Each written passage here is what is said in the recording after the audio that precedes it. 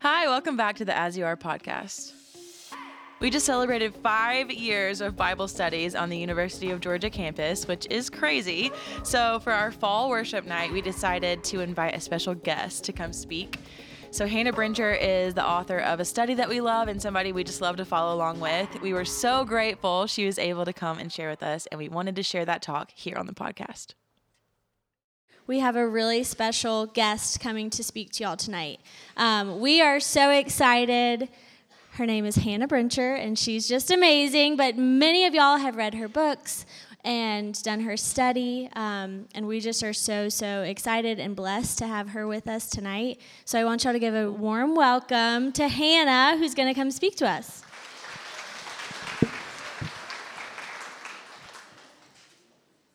How is everyone doing? Good? You having a good evening? I am so excited to be with you tonight. This has been a long time in the making. I think Sims and I went back through the email chain and we started trying to coordinate this gathering back in 2021, which was like a whole different world, a whole pandemic ago. I had a baby in between all of that. And so I'm so excited that it's finally happening and taking shape tonight. And I just believe that God knew and orchestrated that for such a time as this. And yeah, I'm just so excited to be here in person with you guys. My name is Hannah Brencher. If we've not met, I am an author. I am an online educator and a mental health advocate. I'm a mom to a 3-year-old. She is adorable. Her whole entire personality right now is princess dresses. Just princess dresses. As you can tell probably from me, she did not get that love from me. I don't even know if I own a dress. But I wear black, she wears pink. God is working. I've been married to my husband Lane for nearly 7 years. We met on a dating app. We met on Hinge, swiped right. So I'm an advocate for the dating apps as well.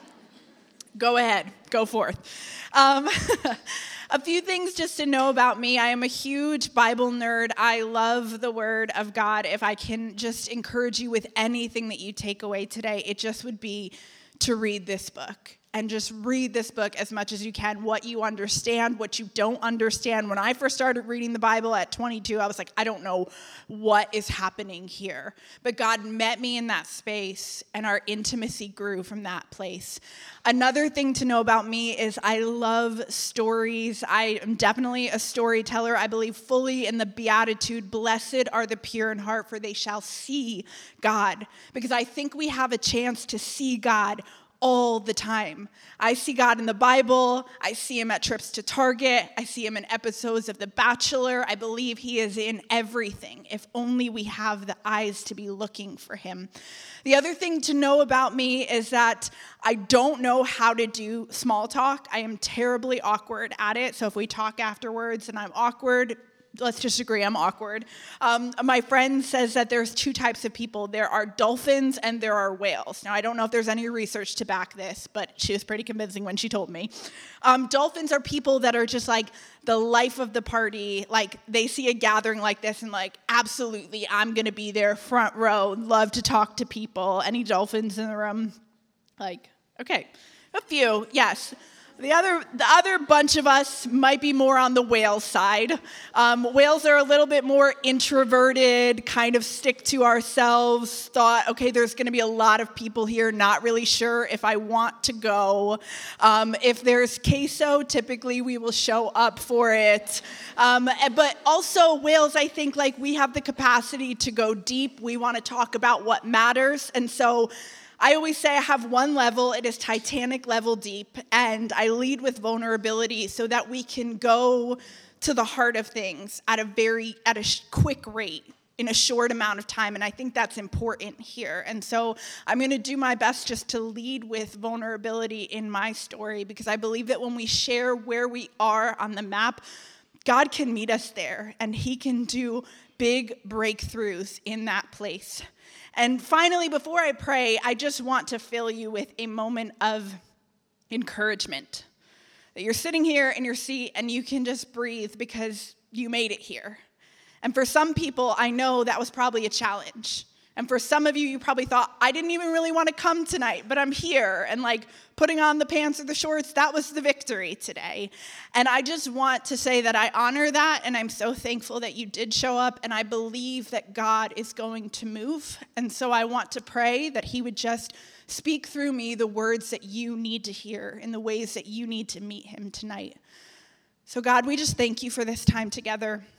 We thank you for the chance to know you better, to know your word better. God, you do these talks so much better than I do. So I just pray that you would take over, God, that you would just speak through me, that I would just be your instrument. God, I pray that you meet every young woman in this room, God, with something unique and special for them, because you see us and you care about those small details. In your son, Jesus' name, amen. So a little while after I moved to Atlanta, I am a transplant. Is anybody here from New England? We should just get that out of the way. No? Y'all all from the South? Or all around? Okay, there we go.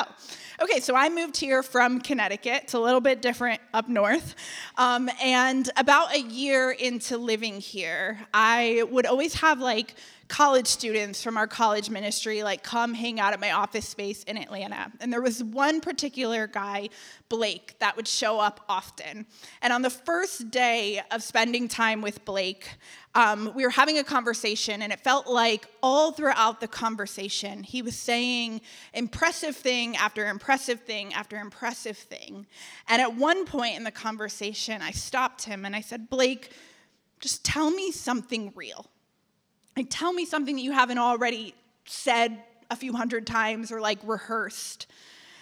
And he stopped and he said, you know, I wake up every single day wondering if any of this matters.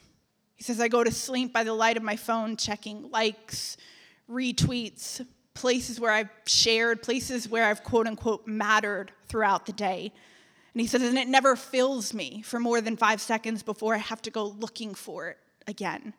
He said, I waited all day to get this text from you so that I could get up, get dressed, and go matter somewhere. He said, I feel like I'm almost always waiting on a text from someone that says, come matter here. And when he said that, it hit me because I knew that story, and I lived that story for so long. For years, I was consumed by what it would mean to matter to the world, to someone, to God. I struggled with what researchers have titled purpose anxiety, the fear that my life had to matter and it was on me to make it matter.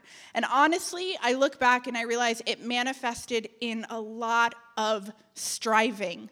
It was always just achieve more, just do better in school, take on another major, climb the ladder, prove to everyone that you are good enough, that you are okay, that you are successful.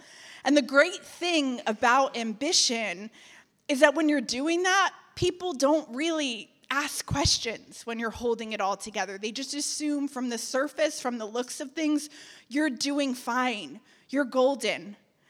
But from behind the screen, I quickly lost myself. I lost myself to success. I lost myself to stages, to crowds, to importance. In one of the most beautiful stories that God had ever given me, while getting to help people every single day in my work, I lost myself because I became so consumed with thinking that what God had for me was more valuable than God himself. And so at the pinnacle of all of this, where it really came to a halt, is when I packed up my life and I moved to Atlanta from Connecticut. As I said, I knew approximately 2 people, one of those people from Twitter, but I decided that was enough for me to move down south. It was like culture shock. Like, you guys actually talk to each other in Target. It's wild. I learned very quickly, bless your heart, is like not a kind thing.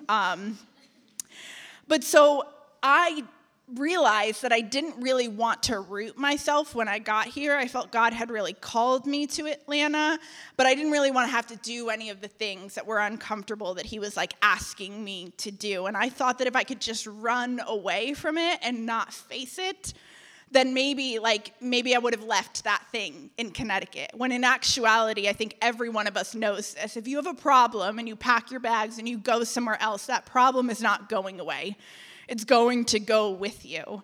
And so I didn't root myself and I didn't let people in, and I didn't do any of the things I think God was actually wanting me to do in that season, and the striving continued. It just continued in a different place. And I look back and I realize that there were a lot of warning signs that I was headed in a bad direction, that I was headed for depression. I had struggled with depression once before. I thought depression at the time was like the chicken pox. If you had it once, you couldn't get it again. Statistics actually show that if you've had depression once, there is a high chance that you will struggle with it again. I was isolating myself. I was on my phone more than ever before. I was crying every single night. I was dealing with highly anxious thoughts. And at the end of 2014, I experienced a pretty serious crash. I went from fully functioning to barely even being able to do some of the most basic tasks. It was like my brain shut down. I was hospitalized. I was diagnosed with severe depression. And I was told by doctors that it would take 6 to 12 months of intense rehabilitative therapy to get me back to a normal functioning state. Now, I share all of this pretty quickly and up front because this was the darkest point in my life. And I used to think that it was too messy to get up to a place like this and talk about it. But I've been reminded again and again and again that God uses us more in the mud pit than he does on the podium, than he does on the stage. And so I'll never forget having a conversation with one of my friends, and I was crying into the phone, and I was saying to him, I just want to go back to normal. Like, if everything could just go back to normal, like, I would figure it out, I would do the right things, I wouldn't mess up again. And I remember him saying into the phone, I hate to tell you this, but it's your normal that got you to this place.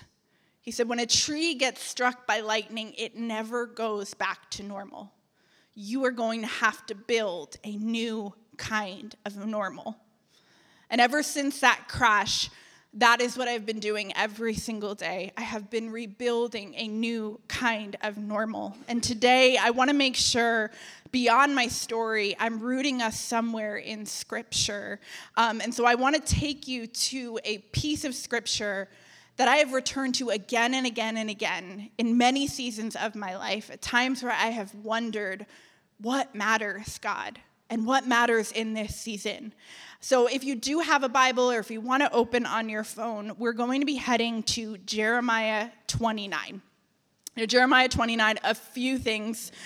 People's natural inclination is to steer towards one specific verse, right? Jeremiah 29:11, right? Yes. Before I was a Christian, that was like totally my safety verse. My mom would be like, you want to come to church? I'm like, no, I know Jeremiah 29:11. I'm good. Then I went through like a really intense stage where I just was like, no, that's not my favorite verse. Like, my favorite verse is intense things like Leviticus. I find my favorite verses in like Deuteronomy. But coming back to this chapter in Jeremiah, I began to see this story through a whole different lens. You see, Jeremiah 29, for those that are unfamiliar, it's a letter by God through the prophet Jeremiah to a people that have been taken from their home in Jerusalem and are now planted in exile in a land called Babylon. This is a place that is not their home. They are not happy to be there. And so he's writing to these people that are in captivity. They're enduring a really hard season, and that's one of the big focal points of this chapter. But it's getting to the point of realizing that even though they are in these hard circumstances, God is still at work for their good. He is always at work for our good. And so we can imagine that a lot of these people didn't want to be there. It wasn't comfortable. It was this in-between period that I think many of us sitting here in the room have acknowledged, whether that is in between cities, it's in between relationships, it's in between seasons. But the Lord relays through Jeremiah that after 70 years of being in exile in Babylon, not a day sooner and not a year later, he is going to fulfill his promise to his people. He will lead them out of exile, and he will give them a hope and a future. So God's saying right here, yes, you are going to get the promises, but it's going to take 70 years. And in that 70 years, in this strange place that you may not want to be in, here is what I want you to do. And what I love is that God gives the people something that kind of resembles like an instruction manual.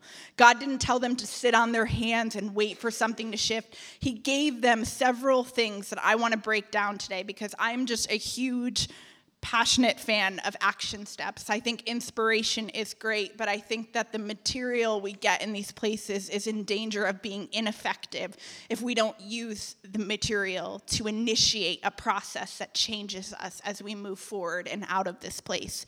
And so picking up in verse 4, it says, "This is what the Lord Almighty, the God of Israel, says to all those I carried into exile from Jerusalem to Babylon. Build houses and settle down. Plant gardens and eat what they produce. Marry and have sons and daughters. Find wives for your sons and give your daughters in marriage so that they too may have sons and daughters. Increase in number there, do not decrease. Also seek the peace and prosperity of the city to which I have carried you into exile. Pray to the Lord for it, because if it prospers, you too will prosper." So a few things that I want to pull out from this tonight. The first of those being, I think the first directive that God is giving here is stay here.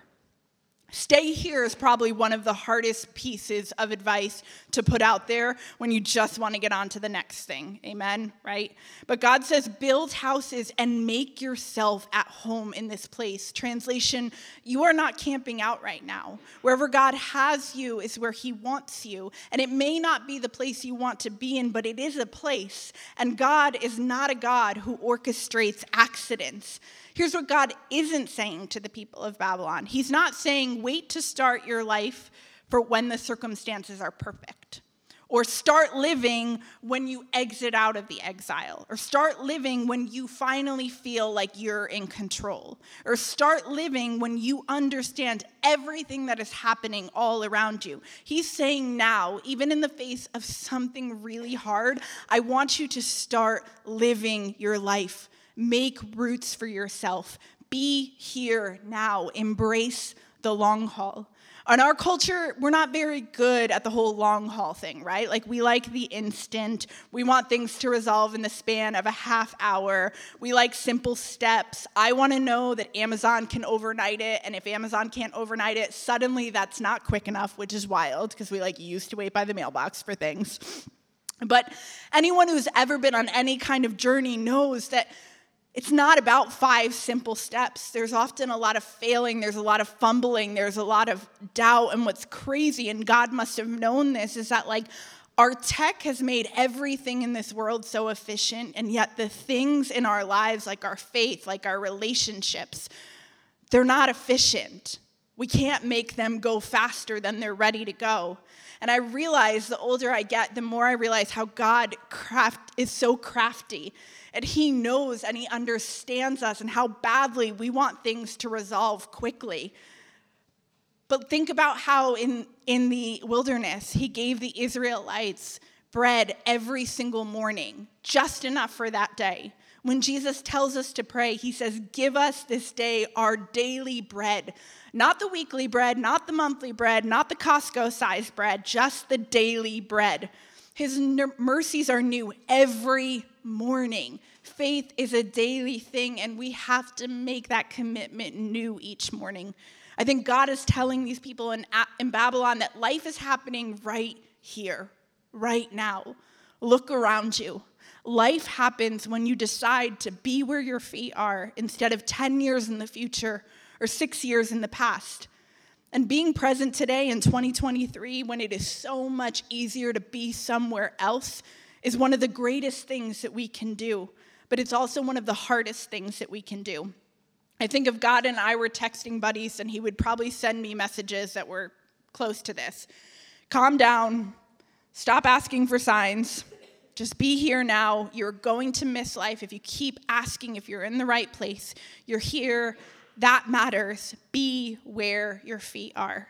Even just this morning, brushing up on this passage, I came across a bit of commentary from Eugene Peterson, who's the author of the Message translation. And he said, if all you do is sit around and pine for Jerusalem, your present lives will be squalid and empty. And as I was reading that, like my heart was burning, like for somebody here tonight who that's what you're doing. You are looking in the past, something that you willingly left, and you're romanticizing it because the present moment is hard. And I think a lot of us have done that before. When I moved to Atlanta and it was uncomfortable, all of a sudden I thought, well, I could just go back to Connecticut. I could just make it work with that guy who wanted to marry me. I could just go back to when it was simpler. And I remember flying back to Connecticut and meeting with my spiritual mentor, standing in the middle of a crowded church lobby, and I said to her, can I come back yet? Am I done? And she looked at me and she said, no, you can't come back yet. She said, you have had a lot of high highs and some low lows, and God wants to teach you how to walk with him in daily life. She said, you are in the valley. Welcome to it. Like she was like the Girl Scout leader for the valley or something, and she just welcomed me right in. And it was like the last thing in the world that I wanted to be told in that moment. But for some of us, it's easier to do that. It's easier to say, okay, well, God, I don't like the season you've put me in, so I'm just going to try to like shift away, or I'm just going to try to push into a different season. I'm sure I'm not the only person that has ever tried to do that.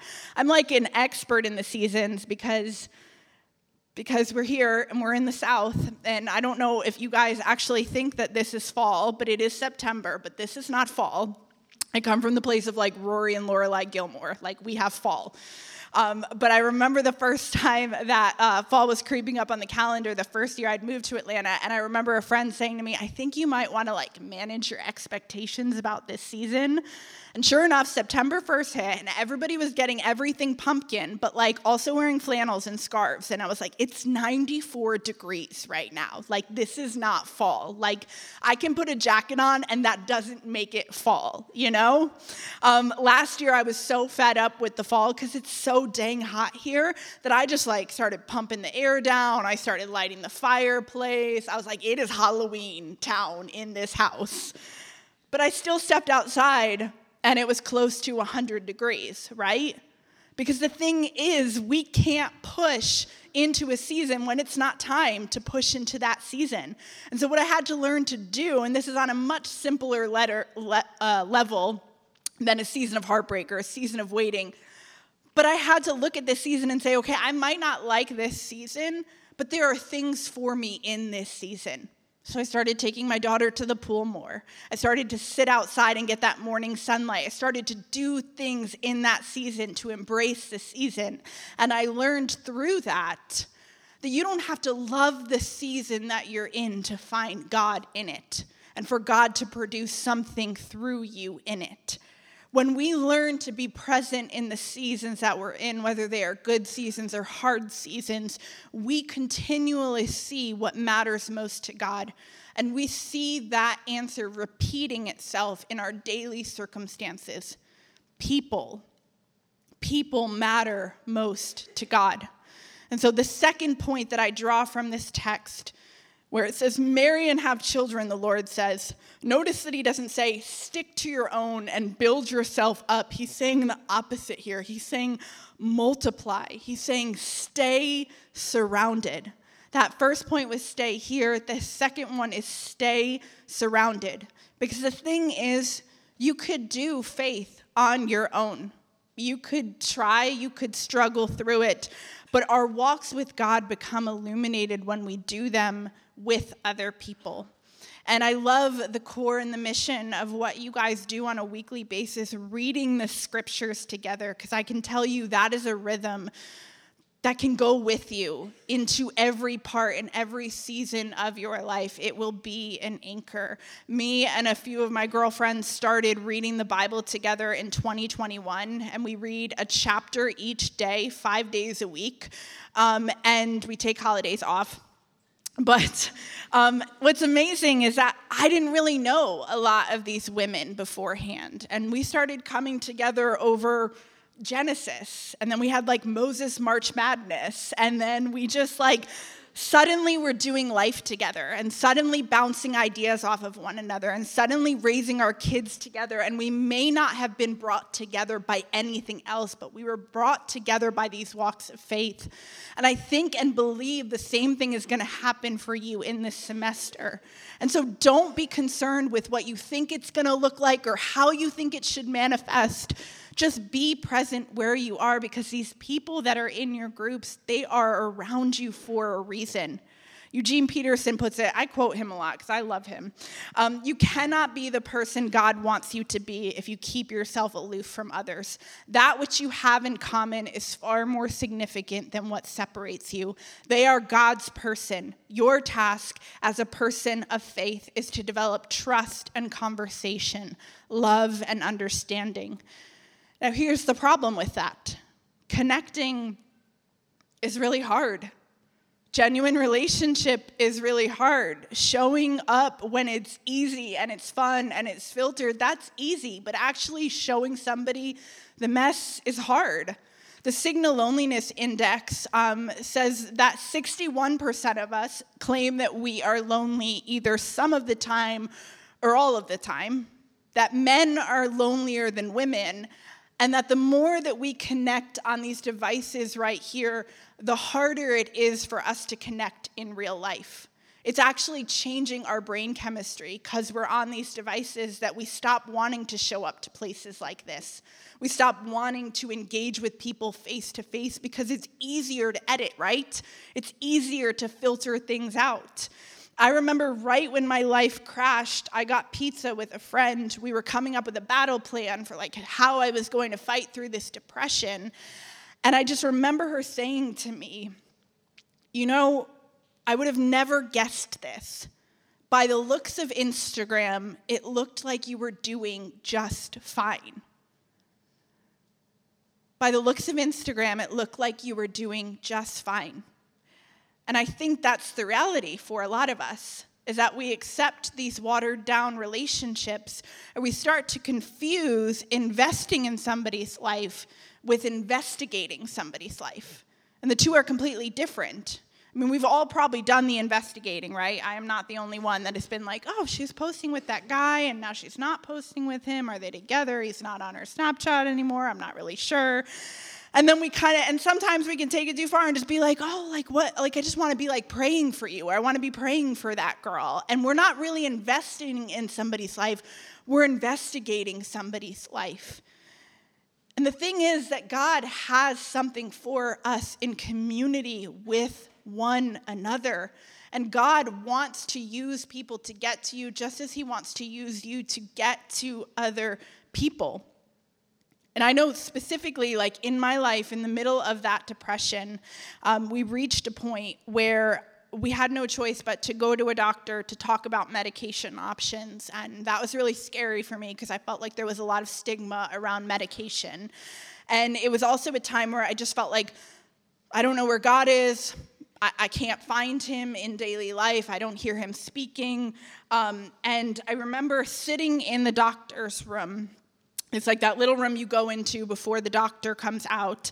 And there was a man there, and he was sitting, and he was taking notes, and he was asking me all these questions. He was asking me, have you lost weight? Are you sleeping? Are you eating? At this point, I was at rock bottom. I had lost 10 pounds. I could barely get it together to get out the door. I was just looking for any kind of lifeline. And at one point, he stopped, and he put his pen down, and he said to me, "Are you a Christian?" And with tears in my eyes, I nodded. I said, "Yeah, I'm a Christian." And I remember he said to me, he stopped, and he goes, "Okay, I can't say this. I'm not allowed to say this because of my job. But I just need to tell you right now that the devil is rejoicing, and we will not let him have you." The devil is rejoicing, and we will not let him have you. And I remember walking out of that doctor's office and calling my mom and crying into the phone God is here. God is present in this place. Because I never saw that man again. I never learned his name. But I know that that man saved my life by showing up and looking through all the fog and pointing me out and saying, "Listen, I know that this is a hard place, but you're going to come through this. You're going to be okay. And all I can think is like, thank God for that man, and thank God that that man was attached to the vine, that he would know in the Spirit to say something that I so desperately needed to hear. And we have the opportunity to do that for our friends every single day if we are listening and we are attentive to what God wants to show us.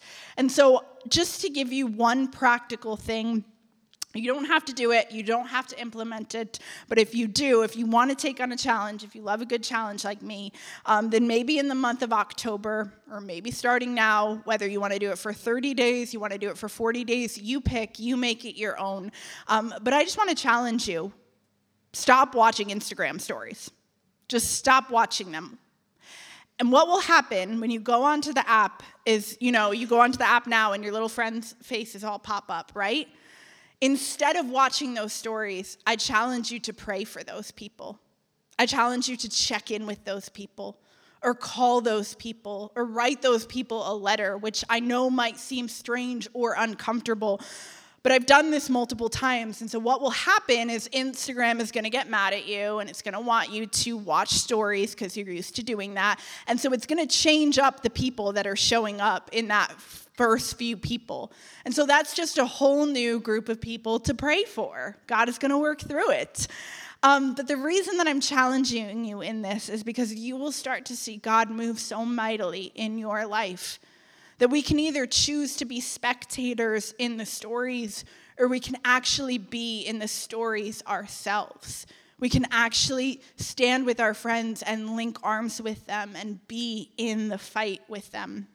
I love that Oswald Chambers, his quote that he says, "Get into the habit of saying, 'Speak, Lord,' and life will become a romance." Going back to the text one more time, it says right here that God says to put in gardens and to eat what grows in the country, to pray for the welfare of this city. This last point that I pull from this text is that God is telling us to stay small, to keep it small. That life, the older we get, we realize it's just a lot of small things on repeat. It's learning how to be a good steward. And we naturally associate the word steward with this idea of calling, but I think stewardship here is something so much wider than that. Stewardship is this idea that we would value our time and our resources and our gifts and the relationships we have. These are the things that if we steward them well, they should take up our entire lives. That's something that I've been learning over the last few years, that if I am honoring everything that God has entrusted to me, then I will be busy. My hands will be full. These people in Babylon, they were planting gardens, they were having babies, they were seeking God, and there were definitely days where they probably wondered if it mattered. But it mattered most that they stewarded and took care of what God had given them for that moment. And I want to look at this for just a second, because I think I'm probably not the only one here that likes a good overhaul. Like anybody else that's like, you've never met a challenge you didn't love, you're like 75 hard, yes, absolutely, I'm going to do that, right? Like you see a new trend on TikTok and you're like, that is the thing. I'm going to get a new notebook and overhaul my entire life. I'm going to be a new woman. I've overhauled my life so many times to know that it never actually works, like ever. And that's because I think God can overhaul whenever he wants. But I think that we are more likely to be bite-sized people. And I think that Jesus knew that. Like Jesus said all throughout the text, like our faith didn't even have to be huge. It could be as small as a mustard seed, which is really small. But those small things compound and they grow over time. And a lot of times they grow in unseen places, in places that we can't document, in places that we can't put out there for the rest of the world to see. I always come back to the fact that Jesus, right when he was baptized, right when his public ministry was about to begin, that is when the Spirit led him into the wilderness. And in the wilderness, he was tested for 40 days and 40 nights by the devil. And I think back to that, and I think, I would not want to go to the wilderness to be tested by the devil, just me, personally. And I would often probably think that I would rearrange my life to make sure that I never had to go back to that place. But what you see throughout the scriptures is that Jesus keeps returning to the wilderness all throughout his life. At times where he needs to be alone with God, he gets in what is called the lonely place, and he meets with God. And so a lot of times we want to avoid the wilderness and we want to avoid the unseen things, but God meets us in those places. And so thinking about your life and thinking about this semester ahead, like, what are those small things that you want to be dedicated to? Whether that looks like building your faith, whether that looks like building your health, whether that looks like building up your GPA, God is in all of those things, and he can show you how to turn those into rhythms rather than a place of striving. I came across a story recently from George Mueller, who was a missionary. He, in his lifetime, took care of over 10,000 orphans. And I came across a story that he, in his lifetime, read the Bible more than 200 times cover to cover. I did the math on that. That's probably about 3 times, the Bible in a year, 3 times in 1 year. And then it goes on to say that he read about 100 of those times in the Bible on his knees, which is a little intense for me. But a journalist asked him towards the end of his life, what do you still have that you want to do? And he said, I would like to read more of the Bible, which is mic drop. He said, because I still know little about the excellence of Christ. And when I heard that, I thought, man, I want that. I want that fire. I want that passion.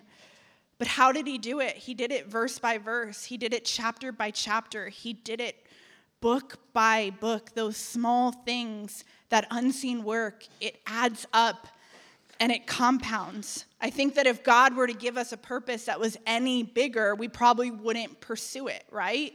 But you tell me to build an ark, and I'm probably that is not going to happen. That's just too big of a work for me. But if you give me a 2x4 and a YouTube channel, I can probably make something happen. But we each get these small steps, and we need to be obedient and on watch for them as they come. Because when we focus on the small steps and God in the process, we can keep our head above the water when the big vision tries to swallow us up and make us forget about God. Tim Keller says, we must be stewards of our time and resources, and we must plan to use them in a way that seems to best produce fruit. We must be willing to have God edit our plans greatly and value this far more than our deliberate actions and goals. You see, I think God has things for each of us in this day, in this semester, in this year ahead. And I am a big believer that we will not miss what God has for us. But our eyes have to be open because God does not have to compete with the noise in our lives. He doesn't have to break through our distractions, even though he will. And if we don't pay attention, we miss God and all that he is doing. And so I just want to finish with one last story. It's one of my favorite stories and a reminder to me that God works with us on an individual level. And so back when I was younger, I moved to New York City right after college. And at the time, I wasn't really I wasn't a believer. I had questions about God. I believed that God was real, but I didn't know if he was necessarily for me. I couldn't figure that out quite yet. But I would often pray, God, if you are real, please make it so that my life is not an accident. Because I always felt like I was made for something more, but I didn't know how to make that come to fruition. The other prayer that I prayed was kind of a strange prayer, but I was in love with this book that became a movie, The Devil Wears Prada. Has anybody seen it? Yes. Okay, good. You are my people, right? If you have not seen it, you need to go watch it tonight. It is a classic. But I had always prayed that my life was going, that I would get my Devil Wears Prada moment.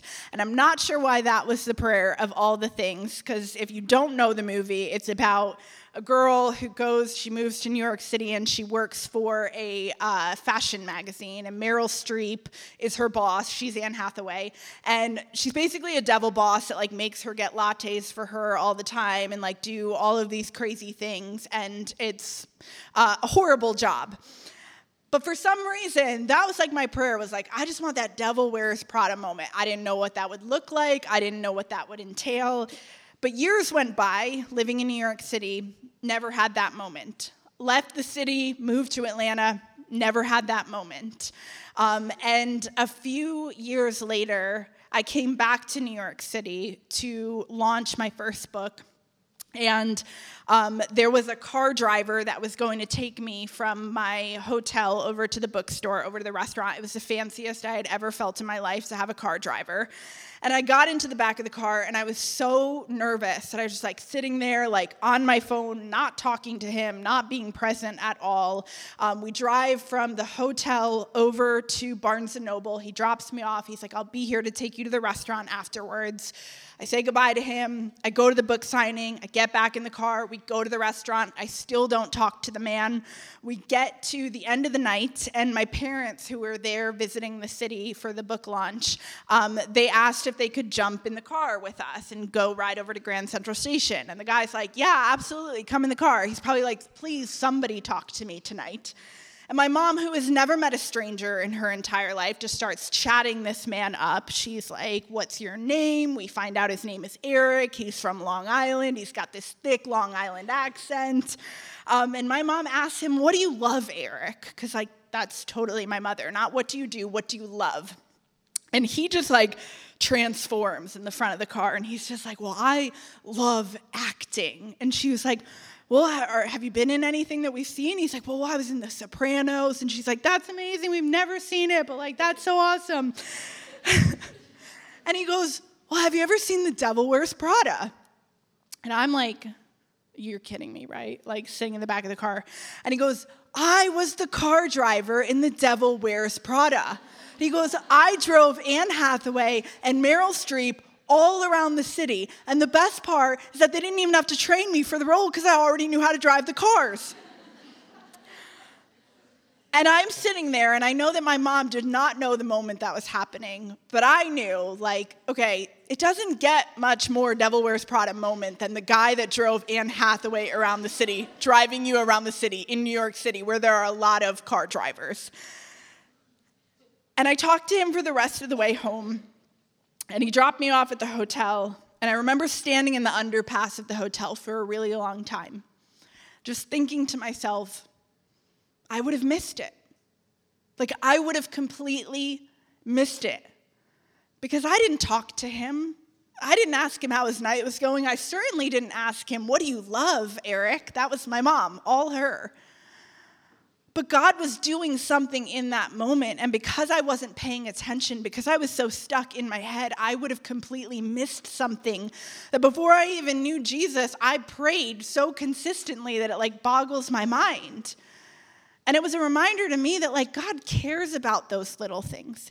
He cares about those things that you don't tell anybody about, and he wants to meet you through those things. But we have to be on watch. We have to be looking around. We don't even know if the person sitting to the right of us or the left of us is actually the answer to the prayer that we've been praying for the last year or so. It requires that we be invested and we be here in this place when it would be easier to be somewhere else. At the end of that passage in Jeremiah, it says in verse 13, you will seek me and you will find me. When you seek me with all your heart, I will be found by you, declares the Lord. The Message version of that text says, yes, when you get serious about finding me and you want it more than anything else, I will make sure you won't be disappointed.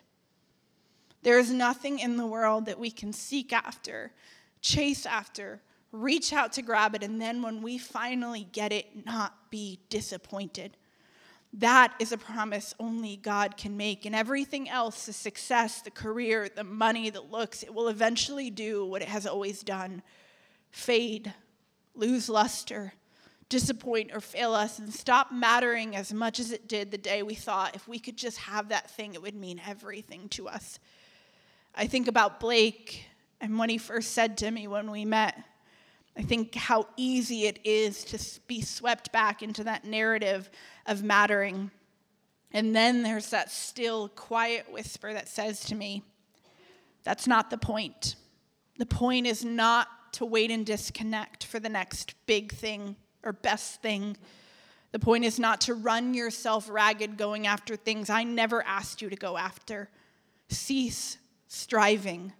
The point of this lifetime is to live right here with the people I have given you in the place where I have set your feet. I am here. I am with you. I am in all parts. There is nowhere you can go where I am not present with you. I am always doing something even when you cannot see it happening.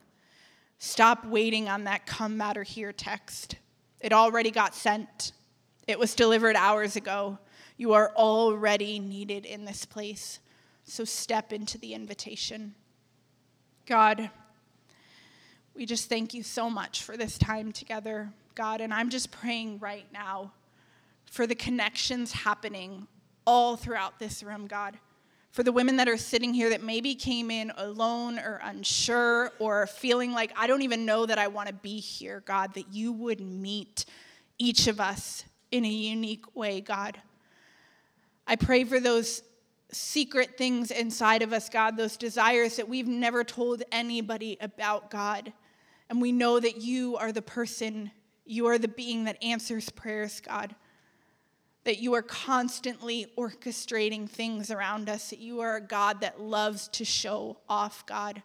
And so I just pray right now for your miracles, God, for your presence, and for you to come into this place and for you to orchestrate divine connections, God, that will just blow our minds.